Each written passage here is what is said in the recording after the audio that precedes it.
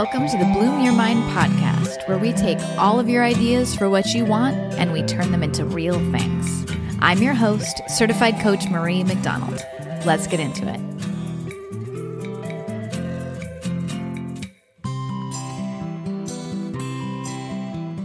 Well, hello, my friends, and welcome to episode number 58, The Idea We Make Right.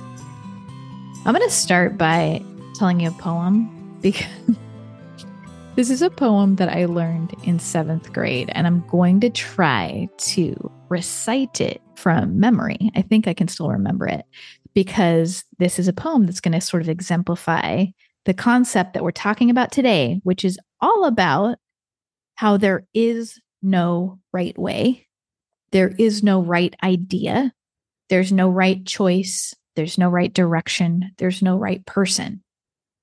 There is the idea that we make right, that we commit to, the person we commit to, ourselves that we decide to just adore because we are who we are, rather than trying to make ourselves different before we can really commit to and love ourselves. So I memorized, this is kind of wild. I memorized this poem. It's by William Butler Yeats. And I memorized this when I was in 7th grade. And then I wrote a thesis about it in grad school because it was such an exemplary sort of poetic expression of this concept that has lived with me my entire life through many lived experiences, artistic expression, creations, eating disorders, all kinds of things. This has sort of been this concept at the core of my life. So here's the poem. It's called The Song of Wandering Aengus. Let's see if I can do this. I went out to the hazelwood because a fire was in my head. I cut and peeled a hazel wand and hooked a berry to a thread. And when white moths were on the wing and moth-like stars were flickering out, I dropped the berry in a stream and caught a little silver trout. When I had laid it on the floor, I went to blow the fire aflame, but something rustled on the floor and someone called me by my name. It had become a glimmering girl with apple blossom in her hair, who called me by my name and ran and faded through the brightening air. Though I am old with wandering through hollow lands and hilly lands, I will find out where she has gone and kiss her lips and take her hands and walk among long dappled grass and pluck till time and times are done the silver apples of the moon, the golden apples of the sun. Ooh, I did it. I don't know if every single word was the right exact word, but I'm sure Yeats will forgive me. So he sees, right? The person in the poem sees this ideal version of a girl glimmering in the brightening air of the morning. He's in this beautiful forest, the hazelwood, with white moths on the wing, these moths like fluttering up, and he's caught a little silver trout and he's tending his fire and he's about to cook it. And then all of a sudden he sees this ideal version. Whether it was imagined or real, we don't know, right? But he sees this ideal version and spends his whole life until he's old and gray, chasing after that ideal that he had in his head of the perfect person that he could be with. Over all those years of searching the hollow lands, the hilly lands, right? Like running throughout the world, trying to find this ideal person. What he's not doing is being with anybody else. He's not living a life. He's searching for this ideal. I love this poem. I love the silver apples, the golden apples, the white moths on the wing. And I love an idea, y'all. I sure do. I love an ideal, an idea. I love a possibility to chase. I love seeing the glimmer of a possibility and then going for it. And for many of us, when we see an ideal so clearly in our minds, in that way that the glimmering girl sort of lit up the person in this poem, right? We see an idea that sparks us like this, and we can see it so clearly, or we might get so attached to the shiniest, best version of something we want to do, to experience, to find, to create, that sometimes we never actually act on it. Or we never actually find contentment or happiness or gratitude. We never fall in love with the life that we're living because we're chasing after an idea in our mind of a life or people or a version of ourselves that we could be like. So instead of loving who we are right now and loving the people around us and the things we're working on and the work we're doing and the things we're creating, we sort of stay in discontent with what we have and who we are because we're not that ideal. So today's podcast is all about balance, the balance between possibility and presence, between holding a glimmering ideal in your mind only when it serves you and balancing that spark of passion and excitement that fires us up when we do focus on a possibility or an ideal, and balancing that with being okay with where we are, with what we can do, who we are right now, who we're with. And so that we can both take action towards what we want and be in love with what we have and with what we're doing and with who we are right now. Because that energy, my friends, of being in love with the world that you're actually in is way more effective and helps you bring your ideas and love and the life that you want into being. If you want a sort of sister episode to this, you can go back and listen to Look How Far You've Come. And this is sort of a sister philosophy to this. So let me tell you a story about this. Because I love a story. So it was my first year of graduate school. I was getting an MFA in art theory and conceptual art and also in studio practice. I was a painter. I am a painter. So that first year, my work was all over the place. It was sort of random as all get out. I had come from my undergraduate experience in studio art where I was on fire those 4 years. I was painting every day, all the time. I could not get enough of it. I was doing these 5-foot photorealistic paintings of people in social situations, and I loved them. I could have spent all my grad school years working on those same paintings, iterating on them, fine-tuning my approach, and it would have been so good, y'all. Like, I would have had so much fun, and I would have gotten a lot better. I would have developed the skill, refined my concepts, gotten really good if I had dedicated myself to that. I mean, I think those paintings would be really amazing by now because they started out pretty good, in my humble opinion.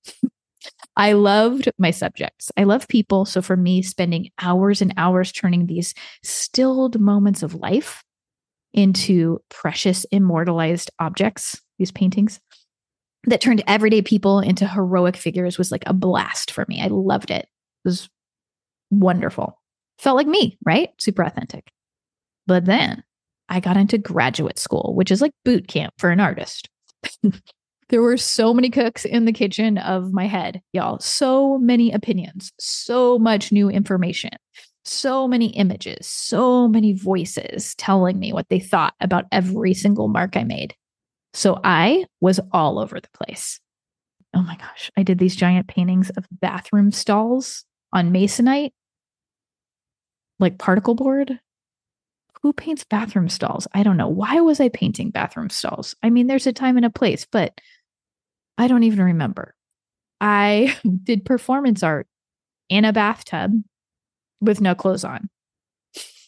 I did giant paintings of women in a mud bath situation with animal masks on. These were inspired by this painter that I loved and was studying. They were 5-foot paintings. I mean, the experimentation was cool. Some of the products were pretty cool. The paintings were kind of fun to look at. And I mean, that's what grad school is all about, right? But there was no consistency.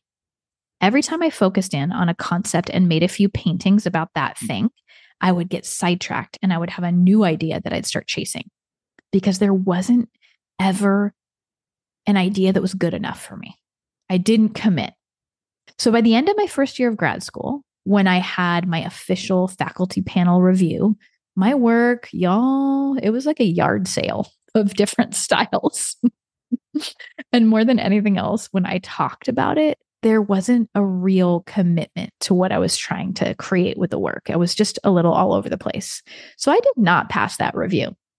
Side story, I will never forget, my boyfriend at the time took me out to celebrate that I passed my review. So he brought a bottle of champagne and we're sitting on this beach in San Francisco. And I tell him, babe, I didn't pass. And he said, well, let's just celebrate that you did the review at all and that you finished your first year of grad school. So he hands me this bottle of champagne to open. And for the first and only time in my life, the cork popped me in the eye. It was like so poetic. I was both laughing and crying. And it really, capped that year of grad school for me. Big fail in all the ways. So over the summer, I decided I need to just get back in touch with what I love. I went and I taught kids art to just connect back to the fun of all of it. I researched artists that lit me up, people that just made my brain sparky. Lisa Yuskavage and Lucian Freud. And then I found Wangechi Mutu. I loved her. I loved her work. So I locked myself in my painting studio all summer long. I started playing with new styles. There were no other voices in my studio, and I actually didn't allow anybody into my studio to see what I was making. I just committed to this new way, this new idea, and I went for it. And the way that I felt, you all, in comparison with the year before, where I was chasing every idea and committing to none, was night and day. I had so much more fun. I was so relaxed. I had a blast. When something didn't quite work out in the painting, I just tried a different approach, but I stayed committed to the same general idea and concept. I iterated. I created a whole new body of work that summer. It was like an interplay between unintentional marks and photorealism. And when I got back to school in the fall for my re-review, I passed solidly and made that work and wrote my thesis on that one idea. So that's what I wanted you to take. That's what I offer today for you to take from today's episode. There is no right idea. There's no right choice. There is only the idea that you make right by falling in love with it on purpose, by committing to it through all its ups and downs. We spend so much time searching for and trying to discover the magic idea or the right version of what we want to do. We stay indecisive, maybe insecure, and oftentimes we stay in inaction when we do this.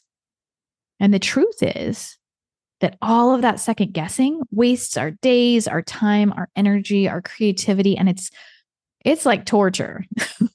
Compared to the fun of just deciding on something, going for it, and seeing how lit up we get and who we become as we try. When we can stop chasing those mythological silver apples of the moon and golden apples of the sun and start focusing on all of the things we can do with like the Honeycrisp apple that's right in our hand, we could actually make some delicious apple juice or a dang old pie and share it with people. And then maybe the crust didn't come out right. Maybe the juice is a little too sweet, but we have something to iterate on. We have the confidence that comes from trying, from putting something out there in the world. And that's when we get momentum and we start having real fun. We get confidence because we're moving. So this is a super literal example of this from grad school, right? This painting story that I told you. But there are a lot of other ways that this might show up for us. In relationships, we look for the perfect person, the perfect friends, the perfect partner. We want people to be different. We want them to say different things and act differently. We want our kids, our colleagues to be perfect and act in the right way. And we chase that, rejecting what's in front of us because we're looking for perfection. When we have an idea, like we want to write a book or a podcast or a blog or an album, some songs, we wait and wait because we're afraid it won't be good enough. But you know what every brilliant writer and musician and yoga teacher and podcaster is standing on top of? A big pile of shitty first drafts and failed first creations. That's what makes us good at what we do. Doing it poorly, trying again, and learning from it. The ego doesn't like it, but We evolve and become the people we want to be through trying and failing and trying again. We might also be doing this with life stuff like recipes or habit changes, like working out more or throwing a party or hosting a book club or creating a holiday card, all that stuff. We often just don't do it because we're afraid it won't be good enough. So, before I wrap up with some tools that you can use to get past looking for the right idea and just start choosing one and making your idea right, I want to distinguish again that this is all about balance. Balance between a bias toward action, being prolific, getting work out there, getting creations out there over and over again so that you can rapidly iterate, and doing your best, giving everything you've got to the work that you are doing. There's a balance there, right? Want to get a lot of things out there. We want quantity, but we also want quality. So it's a balance. We don't want either thing to come at the expense of the other. We want to feel great about what we're putting out there, and we want to put out a lot of it. And balance between loving what you've got and chasing that glimmer of possibility. Balance between being inside of solidly and loving the life, the body, the work, the creations, the relationships that you have already, and balancing that with seeing possibility for change or for things that you want or ways you want it to be different so you can move toward those possibilities and make changes. It's a balance. And being in love with who you are now is much more effective at helping you become who you want to be. All right, so let's wrap up with some things that you can do.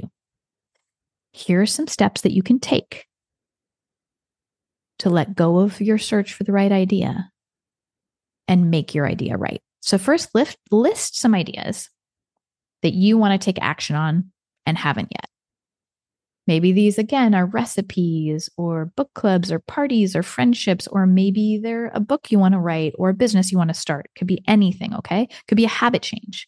Make the list of things that you'd like to take action on, but that you haven't yet.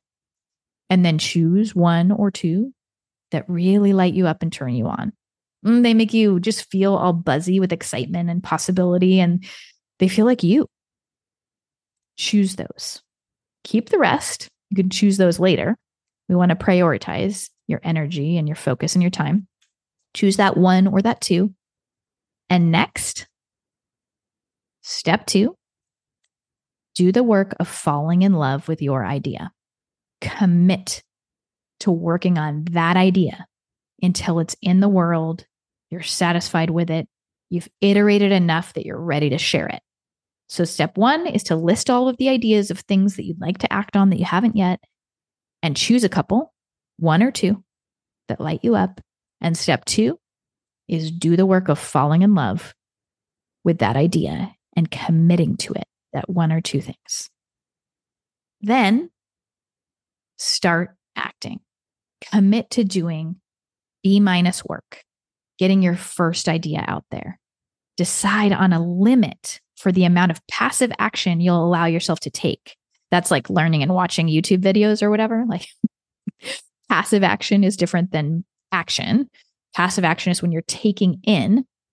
Action is when you're creating. So give yourself a limit, because passive action is a lot safer for us, for our lizard brains. So give yourself a limit for how much you'll be able to sort of take in, and then decide by when you're going to get your first attempt done. Schedule it. Get your first iteration out there, and then do a retro on it. Do an evaluation. You can reference the podcast. Retros are everything if you need that process, and then try again. Iterate over and over until it's good enough, until you're satisfied. And then you can move on to your next idea. But first, post a picture of it. Tag me, share it with me, email me, message me, show me what you've got. I cannot wait to see it, because to me, your B- work is my silver apple. That's what I've got for you this week. Have fun, making your idea right. And I will see you next week. Bye, y'all.